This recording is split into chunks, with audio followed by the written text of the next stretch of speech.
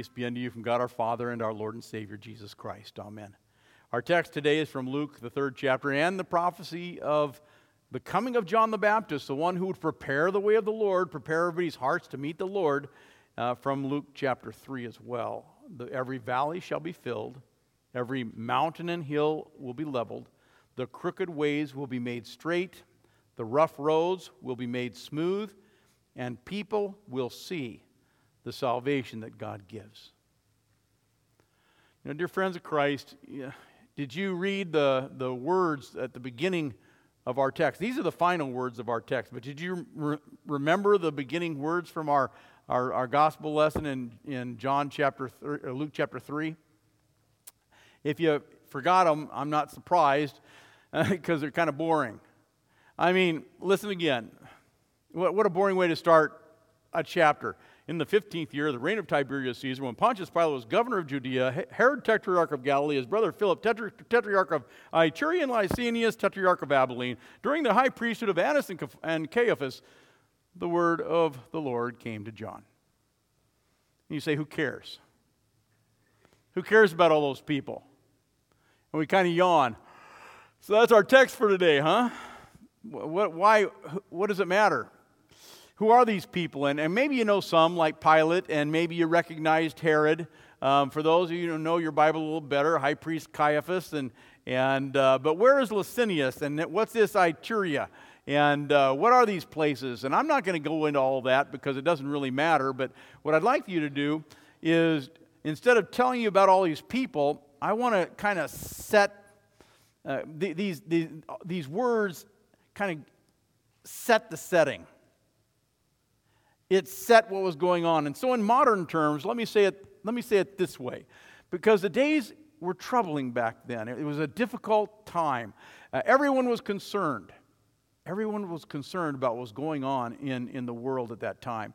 And in the midst of this turmoil, in the midst of all this difficulty, John the Baptist arrives with a message. In a modern setting, we'd say, in the 3rd year of President Donald Trump, at a time when terrorism threatens our land, the land of the United States of America and beyond, at a time when economic stability is precariously unstable and world peace is fragile, at a time when American politics is about building a wall between the United States of America and Mexico, at a time in which immigrants are marching to our border to seek shelter in a free land, in a time when mainline Christianity is walking away from the truth of God's Word, and in a day when preachers are no longer speaking the truth, but they're denying major biblical doctrines, at a time when the people in our land are growing morally decadent and godless, the word of the Lord came to the people. Now you can see how that makes a little more sense, doesn't it? And all of a sudden that applies to us. It puts it in context. In the midst of all the brokenness, in the midst of everything that we're so concerned about, with politics and government and finance and just the peace of our lives and the peace of our people in a lost and decadent, topsy-turvy world, the word of the Lord comes with a message of hope and with a message of comfort. And so our theme, a message of hope and comfort for today. As we prepare to meet the Lord in this season of Advent, and of course we have all our Christmas decorations up to remind us it's that kind of season as we prepare to meet the Lord who is coming again, to judge the living and to judge the dead, we are to prepare to meet the Christ, and in the midst of all of this, the word of the Lord comes to us, just like it did back then. And in the world back then, when John the Baptist was proclaiming, they had troubled times just like ours. Perhaps even more troubled back then. They needed a message of hope. They needed a message of comfort. Where in the world is God in all this? Is there a plan? Just read some of the history books. Read the Annals of Tacitus. If you read Tacitus, you'll find out how astounded it is that people during Tiberius Caesar, they were so burdened that people were literally committing suicide because they just couldn't handle the intimidation of this fearsome leader. You read Dr. Paul Meyer's book about the history of Pontius Pilate, and you see how ruthless he was, how he killed his wife and children because they were a threat to his throne. And he loved his wife. It wasn't like he killed her because he didn't love her. He loved her, he just didn't trust her. What an evil time. Read Josephus and you'll learn that our presidential elections are run very well and they're a noble and an upright event. But elections back then, they were corrupt. And they were wicked. We learn how Herod came into power. And if you think the errors and morality of our present church are disgusting, pastors who drink too much and priests that have sex with children and all the things, all the moral things that are happening out of pulpits in society today, you think that's disgusting?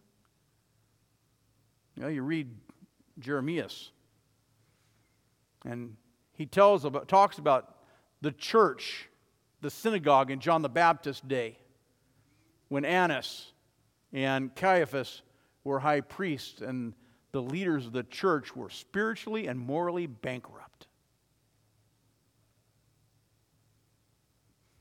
And so God spoke to people in this morally bankrupt time. The word of the Lord came. It came to the people in those days, and he spoke through the prophet of John the Baptist. And what can one voice do, though? You have one voice in the midst of all of this brokenness. You have one voice in the midst of all of this political intrigue and confusion. But when that one voice is empowered by God, when that one voice is indeed the voice of God himself, that voice is sufficient. Because God's word is always powerful when it's guided by the Holy Spirit. And so the people needed a forerunner. The people needed a spokesperson. The people needed to remind them, return to the Lord. Here is the word of the Lord. In the ancient days, kings would travel. And before the king would visit a town, he would send heralds ahead of them to prepare that town for his visit. And of course, a lot of work had to happen. They had to straighten the roadway. They had to lower the hills, and they had to raise the valleys. They had to clean their city and prepare so that when the king came, everything was just right. And the heralds would make sure that the people would be prepared, that the city would be prepared to meet the king. And do you get the parallel here with Jesus? The roads had to be straightened, the valleys filled, the mountains flattened. It may not sound like a big deal today with all our excavation equipment, but back then it was a huge deal, and really it was impossible. There's no way they could do the type of job that needed to be done to be prepared for the king. And of course, our preparation for Christ in the season of Advent is an even bigger deal.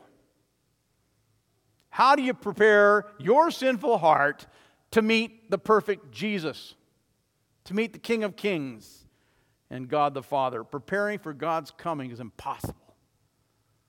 To make the crooked straight, the mountain of our sin, the depths of our brokenness, and to make it all smooth. And so Advent isn't about the Christmas decorations. Advent isn't about the special food and friends and parties and families. No, Advent is about taking spiritually dead people, spiritually dead hearts, and preparing them by making them alive to meet Jesus. Turning sinners into saints. And you can't do that. I can't do that. That's got to be God's job. And of course, like children, who spill some milk and then they try to clean it up, and in cleaning it up, they make a bigger mess. And they just kind of smear the mess around. They only make it worse. Or like children who find a bird and they catch the bird. And then they play with the bird, but they play with it a little too rough and the bird dies. And so they prop the bird up. They set the bird up so that the bird looks alive, but no, it's dead. And we can't fix the problems of sin. We can't fix the brokenness of this world. We can't fix the political problems. We can't fix the problem of pain or the problem of death. And that's why our text uses the passive voice. The passive voice means that somebody is doing the work for you. It means that you don't have to do the work. And in our text, we've got the passive voice. So John the Baptist shows up in this mess of political intrigue and moral corruption, and he says, "Prepare the way for Jehovah." And then he uses the passive voice. He speaks in passives. The valleys will be filled in. The mountains will be made low. The crooked roads shall become straight. And the preparation is done not by them. The preparation is done by God. He sends the Baptist to preach. He sends his Son to save. And God is doing all the groundwork to prepare the hearts of the people. He's doing all the tilling and all the proclaiming and all the fulfillment of prophecy that is happening. That's what He's doing. But what does He expect us to do? Well, we know this season is a season of repentance, don't we?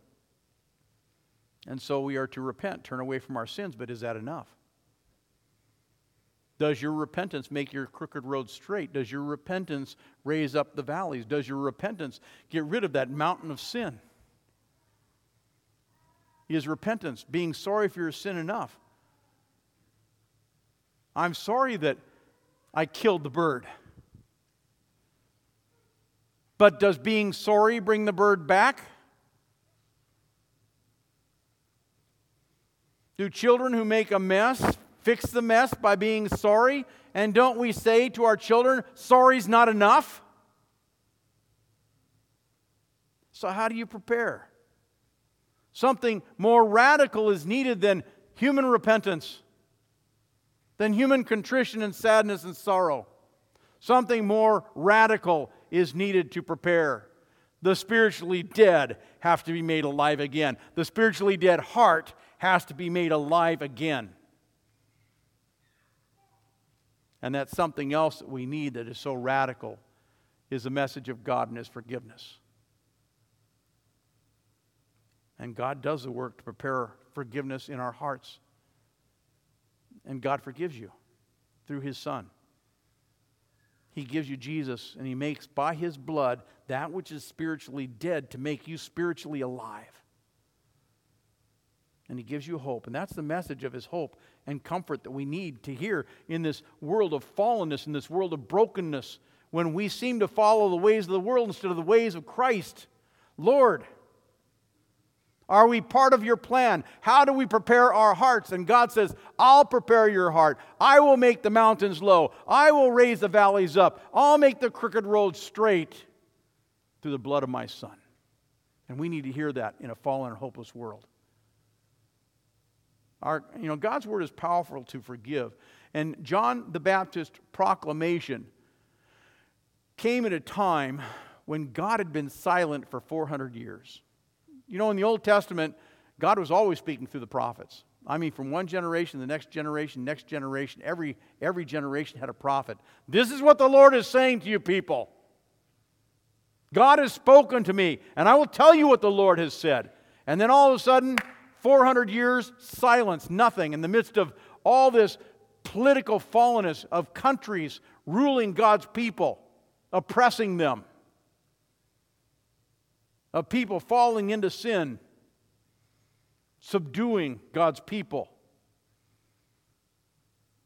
of God's people falling prey to false teachers and false doctrines and false teachings. They were prey for wolves dressed in sheep clothing, as the people of the day told the people everything they wanted to hear, but not what the Lord wanted to tell them. And throughout all this falling away, in the midst of all this moral decadence, in the midst of all the oppression and suffering, the word of the Lord came to the people. But God had remained silent. Now God was speaking. Through the prophet of John the Baptist, God was speaking again. And the voice of God sounded forth through this one man, the herald, the proclaimer. And what can one man's voice do? Well, remember, it wasn't John's voice, it was God's voice. Psalm 29 tells us the voice of the Lord is powerful. The voice of the Lord is majestic. And Psalm 29 goes on to say that the voice of the Lord breaks trees and makes nations skip and sends forth lightning and shakes the wilderness and levels forest. And God spoke. And what did he say? Jehovah's coming. Christ is coming. Messiah is coming. Prepare. God's coming for sinners like you. God's coming to save your heart. God's coming with power and great might to bear your sin. He's coming to be punished for the sin we deserve to be punished, to face God's wrath on our account, to bleed for His people. Coming to die, to bear their burdens, to bear their pain, to bear their sin, and to bear their punishment. And the voice of God spoke in the midst of all of that after 400 years of silence. A message of hope. A message of comfort. And you guess what? The word of the Lord is still coming today. And it's still being proclaimed to you people. His word proclaimed in uncertain times in a world of moral decadence, in a time where people are flocking away from the church, a time where people can't stomach the moral teachings of God's law. And Jesus comes and He speaks by blood, not for vengeance, but He speaks a word of forgiveness. He speaks a word of pardon. He speaks a word of water, cleansing, and holy baptism that washes us away and cleanses us and prepares us to meet Jesus. He speaks to us of a time where the pastor can say before you, I say to you all, your sins have been removed from you through the blood of Christ. Go and sin no more. Your sins are declared forgiven. And in Holy Communion, we come to receive His body and blood in the Lord's Supper. And we cry to heaven, and God turns His wrath away from us, and His wrath is poured out on the body of Christ in our place, and we eat His body then and drink His blood for the forgiveness of our sins. And even in these last days when decadent lust is just a television show away, when idolatrous greed is only a commercial away, the blood of Christ speaks louder than our lustful hearts or our greedy needs. In Christ, the Word of God has become human flesh, and God is speaking today. It's the same message. He speaks of our redemption. He speaks of our salvation, not of our judgment, not of our condemnation. Our God, Jehovah, flesh and blood, He comes to do the impossible, to prepare the broken heart to meet Christ. And He does all the work. He does all the preparation. And He knows how to make the mountains of sin low and the depths of our decadence a level plain and the crookedness of our life straight by giving us the righteousness of His Son. According to 2 Peter, He knows how to rescue the godly, the believers, from temptation and keep them in righteousness. And He knows how to keep the unrighteous, the unbelievers, under punishment until the day of judgment. God is not ignorant of the injustice of our day. He is not ignorant of the wickedness of our day. He is not unaware of the political and economic instability in which we live. But He will come again in the midst of all of it. And one day He will come to judge the living and the dead, and everyone will stand before His throne. The wicked will not escape judgment. However, God will enable you to stand before His throne that day, because He's prepared your heart to meet Him.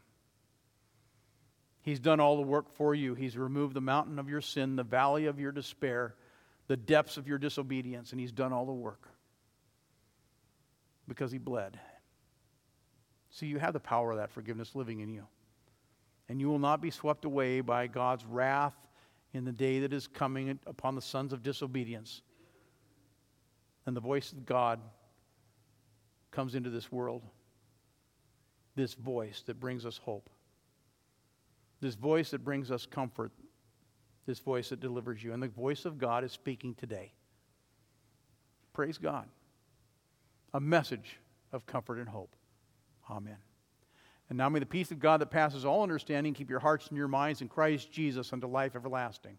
Amen.